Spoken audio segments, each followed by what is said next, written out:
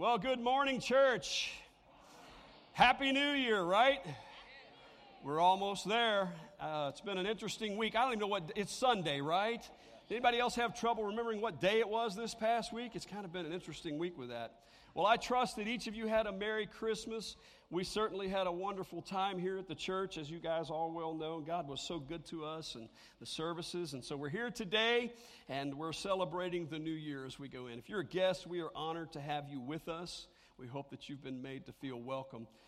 When you think about New Year's, probably the first thing that comes to mind is New Year's resolutions and making new goals and so forth. And one of the things that I began to think about was the old being gone. And so I want to talk to you today about that, about the old being gone. And maybe in technical terms, the thing that we can do is hit reset. What do you think? Does that sound like a good idea? Anybody ever hit a reset button around here, or is it just me? Yeah. So we're going to read a passage of Scripture today out of 2 Corinthians, and he really doesn't talk about hitting reset, but he gives the principle. He gives the principle and spiritual tone here. And so I want to read to you today from 2 Corinthians chapter 5, and we're going to read verses 17 through 21, and here's what it says. This means that anyone who belongs to Christ has become, say it with me, a new person. The old is gone, the old life is gone, and a new life has begun. And he says it with the next line. A new life has begun, like that kind of thing would be probably, right? And all of this, it's a gift from God, who brought us back to himself through Christ. And God has given us the task of reconciling people to him. For God was in Christ reconciling the world to himself, no longer counting people's sins against them. Amen. And he gave us wonderful message of reconciliation, so we are Christ's ambassadors. And God is making his appeal through us. And we speak for Christ when we plead, come back to God. For God made Christ, who never sinned, to be the offering for our sin, so that we could be made right with God through Christ. Pray with me. Father, thank you for the music today that brings us to the foot of the cross. Father, our hearts are prepared to hear a word from you, and I pray, God, that you speak through me. I pray that you give me the gift of preaching, God, but most of all, I pray that we hear a word from you, Lord, that Holy Spirit speaks to us in this time that we've set aside to worship you, Lord, in your spirit and in truth. And so, God, have your way in this time. We pray it in the precious name of Jesus. And everybody said, amen. If you were to come into Burlington Baptist in the office and say, who's the most technical person in this place who understands computers better than anybody, I promise you they would not say my name. I'm the one that's always going, Joanne, Jeff, Jessica, somebody come in here. This thing's locked up on me. What do I do? And they go, you're going to have to reset it. And I'm used to hitting reset. We live in an age where we spend our time looking at screens, don't we? I mean, it's like I was looking at things on Facebook, looking at a screen, looking at other people looking at screens while they were gathered together for Christmas holiday. People have screens all the time. We didn't get to Bowling Green this week, but I called my grandkids. Turns out that they got these things called Kindles. It's an electronic device. They each one got their own, and we were FaceTiming them, looking at a screen, watching them look at their screens. There they are. That's what we looked at. Merry Christmas, Pappy. How you doing? Okay, good. I asked my daughter, I said, do they have a gadget on there? She said, yeah, they have a gadget on there, Dad. We set it where they can only look at it for an hour at a time. We reset. It's nice to have an opportunity where you can reset something. You can start over. Remember, look at some of these things that we can reset with. You remember this? Now, I got some help on this because some of these items are from another generation. But when it's lock up, you could hit that button and say, oh, here's one. This one goes out in my house all the time in the bathroom when I'm using the razors. And push that button. Oh, yeah, and this one here, how many miles did you go? You can reset it to check that out, right? We got one more? Yeah, it's a timer. You can set. So we have these things in our technology in our life that we can reset. And wouldn't it be nice? Wouldn't it be great if we could reset some of the things that we've done in our lives?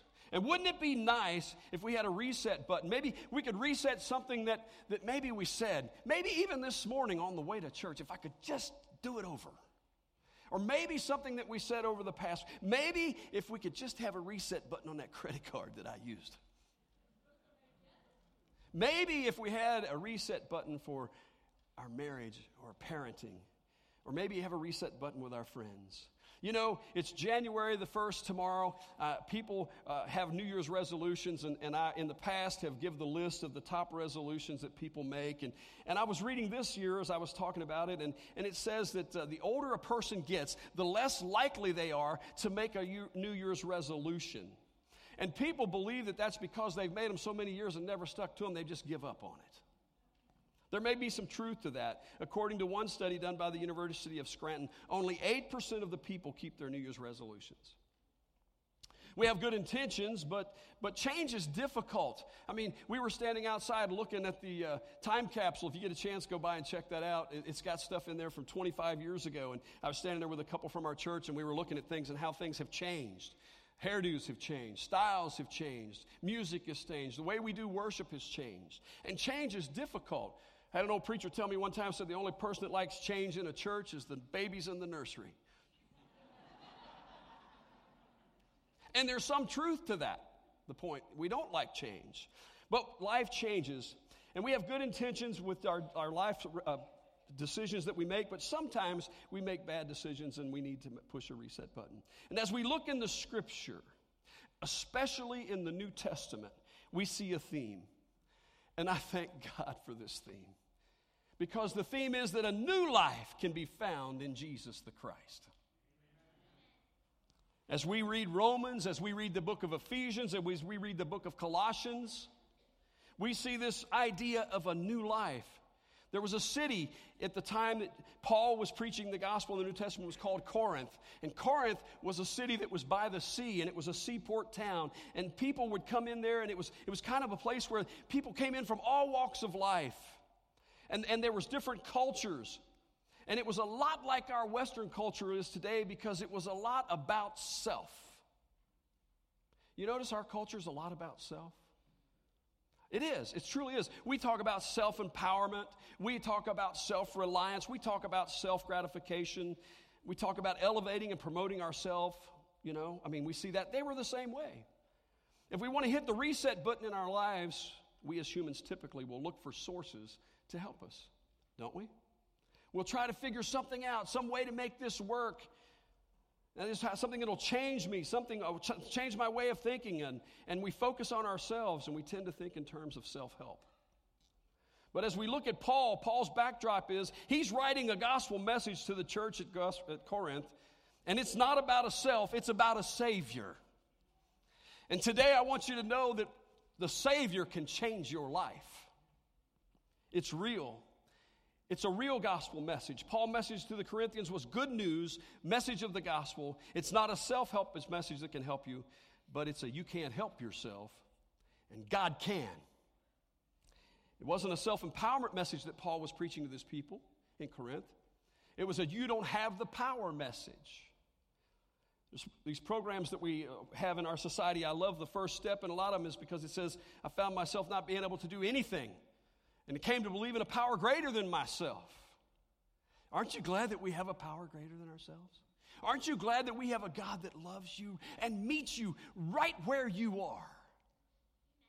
And He helps us. And He helps us. And the change that we want can come through Jesus. It happens because we surrender to Jesus, and He does a work in us. When we come to Him and say, Lord, forgive me. God, I give it to you. Help me. When we surrender, we gain strength. I don't understand it, but it works. In verse 15, Paul says He died for everyone. Who does that include? Everyone, so that those who receive His new life will no longer live for themselves, but instead they will live for Christ, who died and was raised from the dead. That is, when we live our lives in Jesus, we're no longer living our lives for ourselves. We're living for Him, and we recognize that He's the purpose in our life.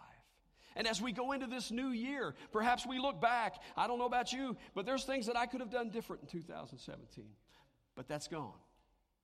And so we can press that reset button.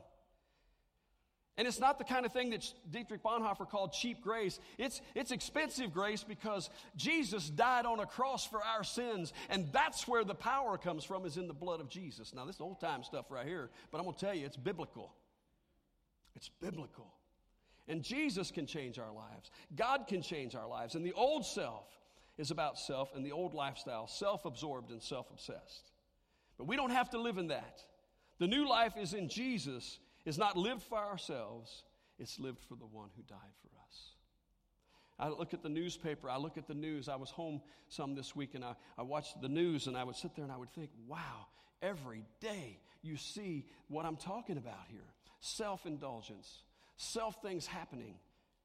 But look at this. Verse 17 says, this means that anyone who belongs to Christ, watch this, I had you read this with me, has become a new person. And the old life is gone, and a new life has begun. If we believe in Jesus, we're walking in a newness of life. Did you see that? Paul is reminding these folks in this city of Corinth. He's reminding them that the old life is gone, and now you live in this new life of grace in Jesus. However, the old life has a way of pulling us back at times, doesn't it? We want to make changes, and we want to do things differently, and the old is gone, and you have a new life available to you, and I do too in Jesus, and you have to start climbing that, coming out of that, and we start living that, and then all of a sudden it kind of creeps in. And it doesn't sometimes just happen real quick. It kind of just eases into it. Have you ever noticed that? Oh, it'll be like, honey, I'm really tired this Sunday. I think we'll just kind of stay home. Let's just stay home today. Okay, well, we'll do that. And then next Sunday it's, honey, I had a rough week. I think I'm just going to relax today. And now it's 2. Oh, no, I'm getting personal now, aren't I? Next thing you know, it's 3. And the next thing you know, it's 6 months. About reading. Yesterday, I had the greatest blessing. I had 2 men call me and said, Kent, I'm finishing the year-long Bible reading that you said we would start last year, and they finished it. They committed to that. And as we were talking about that, in the text, they said, what a blessing it was. I drew strength from that. I drew strength from being in the Word. You see, we all want to change, but we got to find that our energy source is in Jesus, the Christ. And it's in fellowshipping together. The old wants to creep back into the book of Ephesians. Paul uses the illustration of how this old wants to creep back in Ephesians 4. Look at this. I want to read this to you. Listen to this. This is Ephesians. This is another town that he's writing to. But he says this about living as children of light. Here's how you do this. Now, I want you to pay attention because people say, how do you do this? How do you live a life for Christ? Here's how you do it with the Lord's authority. I say this. Live no longer as the Gentiles do, for they are hopelessly confused. Their minds are full of darkness, and they've wandered far from God, from the life that he gives. Because, why did they do this? Because they've closed their minds and hardened their hearts against him. They have no sense of shame. They live for lustful pleasures and eagerly practice every kind of impurity. You see that? But that isn't what you learned about Christ, he's telling these folks that are believers. Since you've heard about Jesus and you've learned the truth that comes from him, throw off the old sinful nature and your former way of life, which is corrupted by lust and deception. Instead, let the Spirit renew your spirits and attitudes, and put on the new nature created to be like God, truly righteousness and holiness. The analogy that Paul's using here, you know what he's talking about? He's talking about the way that we change our clothes. When he says put off the old, it's like taking off one outfit and putting on the new. And he's telling us to put on Christ. You must put off the old man, the renewed spirit, and put on the new. How do we do that? We do that by trusting the Lord daily. We take off the old and we put on the new. And it's not easy. We wrestle with the old self. That's the state that we live in. We might say, it's okay. It's who I am. I can't get over this, Kent, because this is who I am. And I don't really care what people think. I've had people tell me that. I say what I think, and I don't care if it hurts them or not. It's who I am. It's part of my DNA. Really? We look at ourselves and we see things that we inherited. I was lucky that I got the follically challenged one.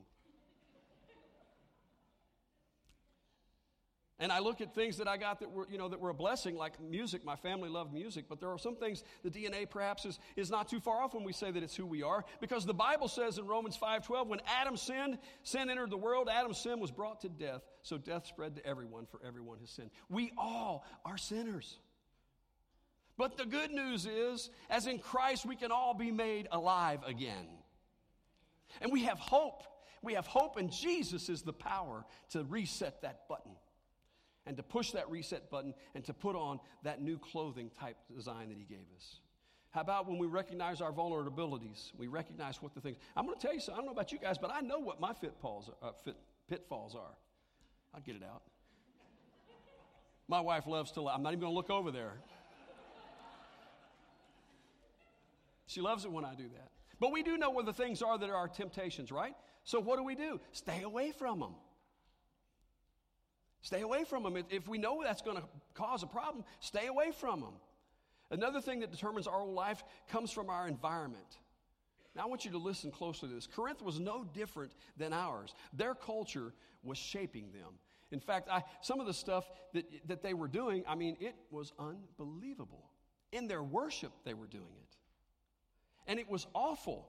And if you think about it, there are ways that our culture disciples us too. I mean, think about it. Whether we're aware of it or not, our culture disciples us sometimes if we're not careful.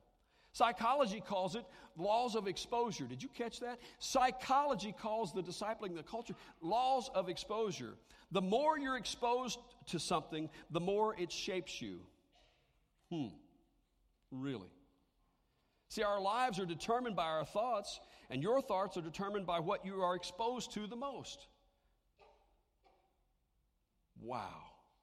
And so we live in a world, as it is, that has a way of shaping us if we're not careful. And I believe that in this culture, the old life that we are called to put to death is the pull of the world that we live in. But Paul says in Romans chapter 12, verse 2, this is what he says: do not be conformed any longer to the pattern of this world, but be transformed by the renewing of your mind. The word conform is like the word mold. It says, do not be molded. It's like a sculptor uses when he takes a piece of clay and he molds it and he builds something. And he says, do not be molded to this world. It's like you see a baker when he takes a raw piece of dough and he molds it into making something, a pie or something. It's a mold that he does. And Paul says, don't let your life take shape of the world that you live in. Because I'm going to tell you something. We live in some terrible times in one way. We live in a world that's kind of rough in a lot of ways.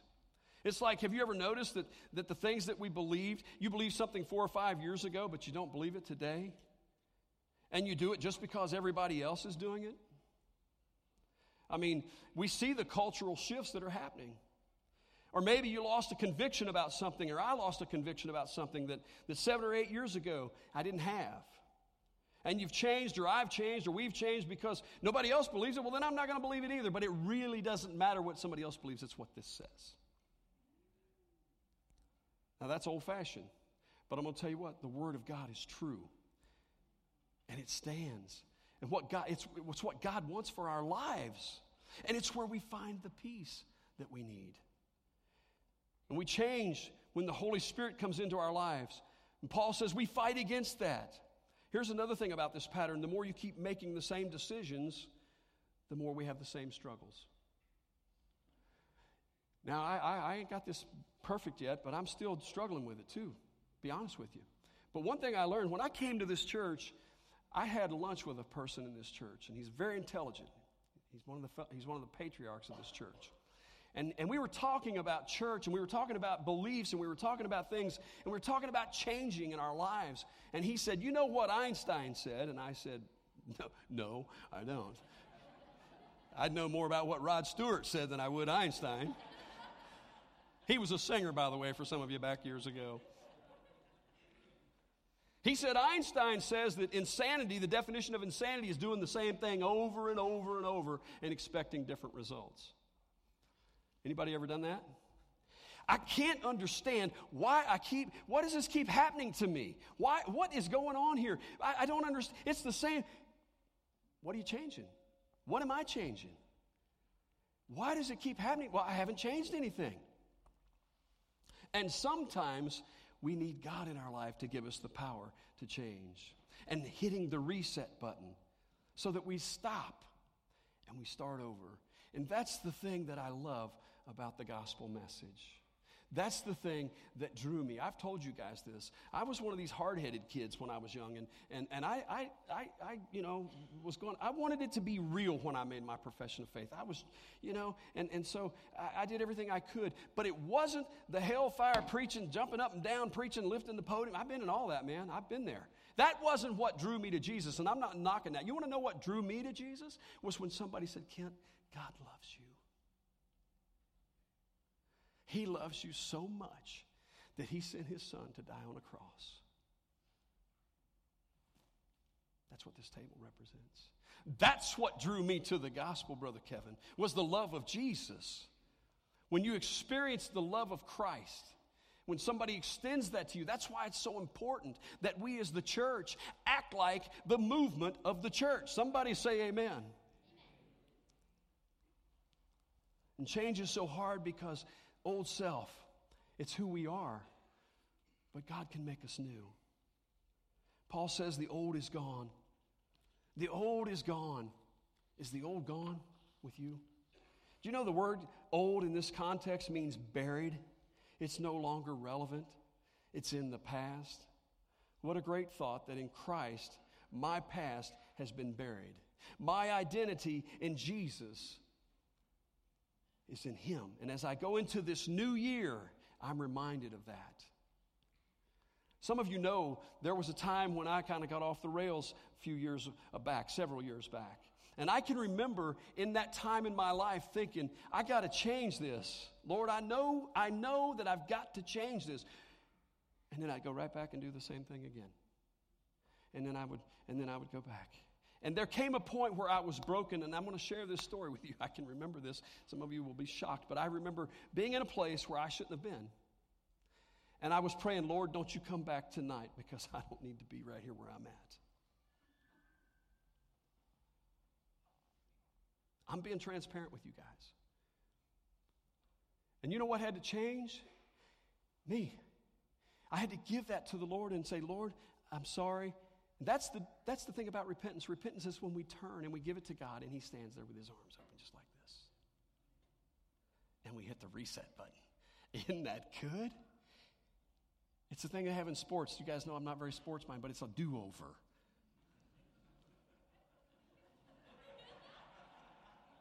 I was always the last one picked, by the way. You need a piano player, he can do that, but he can't hit the ball. Leave him over there. But when we come to God, He takes us just as we are. The other day I did a funeral, and I asked them what songs did they want. And you know one of the songs they picked? They said the person that passed wanted Just As I Am. That's the first time I ever played that song at a funeral. What an incredible story for a funeral. It changed the context for me completely in that song. Because it says, just as I am without one plea, but that thy blood was shed for me. You see that? That's the love of God. That's the whole concept of grace. That's the whole concept of resetting. And so as we go into the new year, in Christ, we don't have to think about the words of maybe I dropped out of something, or maybe I got kicked out of something, or maybe I got locked up for something, or maybe I slept around, or maybe I was convicted, or maybe whatever. Listen, God can wipe the slate clean in our lives. It doesn't mean we don't have to pay the price for the things that we've done, but according to Him, He receives us just as we are. Peter, I'm going to talk more about him next week, but what an example of somebody that hit a reset button. The guy that denied Christ, and the legend says, Peter's standing there with Jesus, and he said, do you love me? He said, yeah. He said, keep my commandments, feed my sheep. And he told him even in one point, he said, I'll never deny you. And he said, the night will not end before you'll deny me. And the rooster crowed, and you guys know the story, and he denied him. And the legend is that for the rest of his life, every time a rooster crowed, he had that feeling. That's a legend, but can you imagine? But in Christ, He didn't let that hold Him back. He was a new person, and He preached the gospel until He died. And legend has it that He didn't, when they crucified Him for preaching the gospel, He said, crucify me upside down because I'm not worthy to die like my Savior. Wow. You see, in Christ, we are a new creation. We are a new creation. So we go back to our self-help methods, forgetting to call on the power that's greater than ourselves sometimes. But I want to tell you, we need to call on Jesus. That's the power greater than ourselves. We remember that we can't change ourselves, but Jesus can. And Jesus is the reset button. Jesus is the one who gives life new meaning. As we go into the new year, I want to encourage you to seek Him in your life. 2 Corinthians 5:18 says, and all of this that he was talking about is a gift of God who brought us back Himself through Christ. And God has this task of reconciling Himself and the world to Himself. It's a gift. Now, you know, we as humans sometimes we don't function like that, do we? And we want an ounce of blood and a pound of flesh. But that's not what Jesus wants. He wants your heart. He goes on to say in verse 21, "For God made Christ, who never knew sin, to be sin for us, so that we might be right with God through Jesus Christ." And because of Jesus and what he did on the cross, we can set and reset the reset button. The verb tense where it says the old is gone, notice what it didn't say. The old is going. It says it's on its way. It's gone. When we come to him, it's gone. I don't know about you, but that makes me feel a whole lot better. My shoulders go down when I hear that. That I hear that God loves me and he loves you. And here's the other thing about that. When we recognize that God loves us and he resets the button on us, it causes us to be a little quicker to hit the reset button on others. Can I get an amen? We're not so quick to judge other people, but to recognize, as that scripture we just read, we are the force in the world of the church, the movement, to be reconciling others. To be sharing the gospel message with others that God so loved the world, that they too can hit the reset button. It's good news. It's the best news in the world. You know, there's a point that I want to tell you today that if there's one thing I want you to know, there's a difference between living in sin and struggling with it. Did you hear that? There's a difference between living in sin and struggling with it. As a believer in Christ, we are not who we were, but we are becoming who we are supposed to be. We are a work in progress. And see, when Christ gives us new life, it's called justification. These are church terms that we use. But justification means that we're made right because of what Jesus did. And there's another word in the church called sanctification. And sanctification means that once we've been justified in Jesus and we've accepted him, that we begin to change. Now, I'm not where I'm supposed to be, but I'm not where I was a year ago. I'm not where I'm supposed to be. I'm getting there, but I'm not where I was 30 years ago, Sandy. God's moving and molding and shaping our lives. And he wants to do that in your life. Are you ready for a reset? You see, when Christ comes to us, it changes who we are. And we are becoming new in Jesus. 2 Corinthians 12:9 says, "But he gave grace, his grace is sufficient for us, and his power is made perfect in our weaknesses." So the dilemma is, we are the old man struggling, but Christ is in us, and we are victorious through him. Amen. Amen? Yes. God's grace is sufficient for you, for whatever you're dealing with. God's word says this passage this way. It says, "My kindness is all you need. My power is strongest when you are weak." I've heard that all my life, but I've never heard it like that. My kindness is all you need, and my power is strong when you are weak. So, here we are, December the 31st. Young Caleb was baptized this morning, and that's a celebration, isn't it? What a blessing to see his grandfather baptize him. We celebrate that as brothers and sisters in Christ. We celebrate that Jesus loves us, and we recognize that 2017 is gone, and hopefully I have learned from this past year. Hopefully you have learned from this past year, and we want to reset for the new year. And as we go into the new year, recognize that our hope is in Jesus. You know, one of the hardest things for me as a pastor and as a preacher is to get across the message of grace. It's such an incredible thing. How do you share this? How do you tell people about the grace of God? I got a text message the other night and said, "Kent, it just frustrates me when I try to share with people about the grace of God and they don't accept it. What do you do?" I said, "I do the same thing you do. I get frustrated." Because how do you explain that? Here's what I told him. I said, "I don't know if you can just talk about it, but really most important thing you can do is show it and extend it and pray for that person by name." And maybe you're here today, and maybe you're saying, "Well, Kent, you don't know what I've done. You don't know what's in my past." Listen, this book is full of people that have pasts. And they pushed a reset button in principle. And God gave them a new start. And all things became new. How do I start? You accept him into your heart. You confess your sins. He says if we confess, he will cleanse us from all unrighteousness. That's amazing. That's amazing. And we start the journey toward the cross with him. I can't change my past, but Christ can change my future. And that's good news for you today. It's good news for me today. Do you need to push a reset?